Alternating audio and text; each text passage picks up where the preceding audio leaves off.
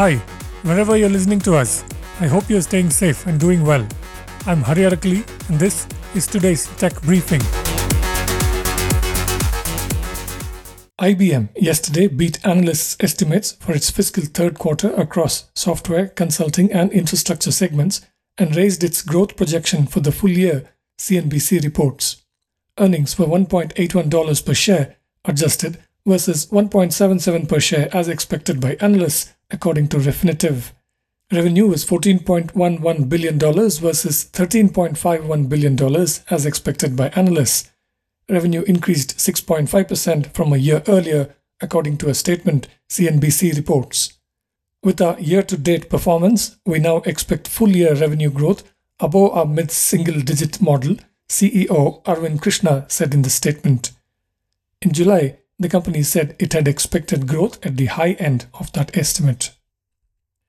India's competition regulator said on Wednesday that it had fined online hotel booking companies MakeMyTrip and GoIbibo and IPO-bound hotel chain Oyo a combined $47 million for anti-competitive behavior, Economic Times reports. The Competition Commission of India has been investigating the companies since 2019 following allegations by a hotel industry lobby that MakeMyTrip gave special treatment to SoftBank-backed Oyo on its platform, according to ET. The CCI has directed MakeMyTrip and GoIbibo to amend their market behavior, fining them about $27 million. Oyo was fined $20 million, according to ET. The Federation of Hotel and Restaurant Associations of India had alleged that agreements between Oyo and Nasdaq-listed MakeMyTrip to give preferential treatment to Oyo on its platform were restricting market access to competitors such as Fab Hotels and Tribo, according to ET.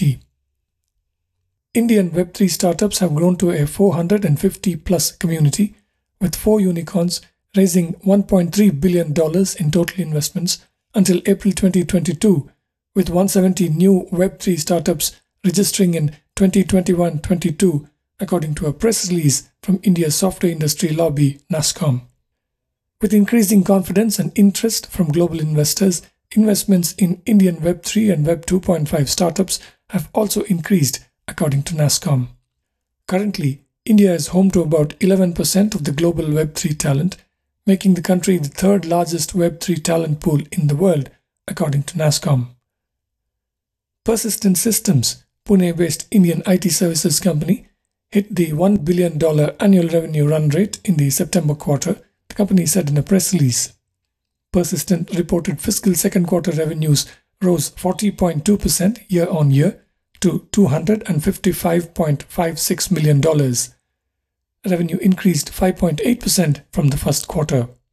The company's order booking for the quarter ended on September 30th, 2022 was at $367.8 million in total contract value and at $271.2 million in annual contract value, according to the press release.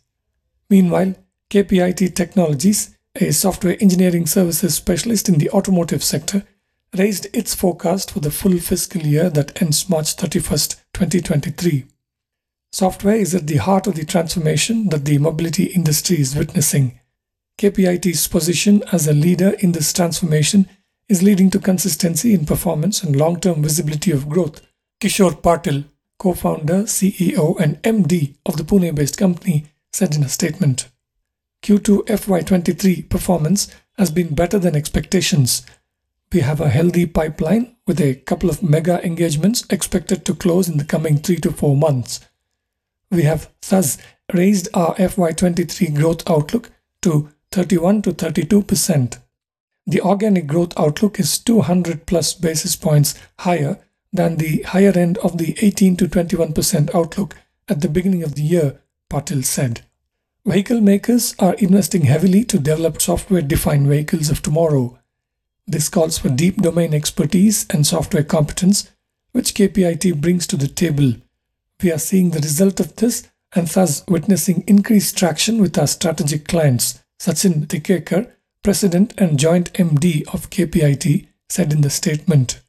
The supply-side constraints are gradually moving in the right direction, with attrition numbers consistently on the decline. We are very excited with the addition of Technica to the KPIT family, with the closing effected in October 2022, he added. That's it for this briefing. You can find all our podcasts at ForbesIndia.com and on your favorite podcast apps. I'm Hari Arakali. Thank you for listening.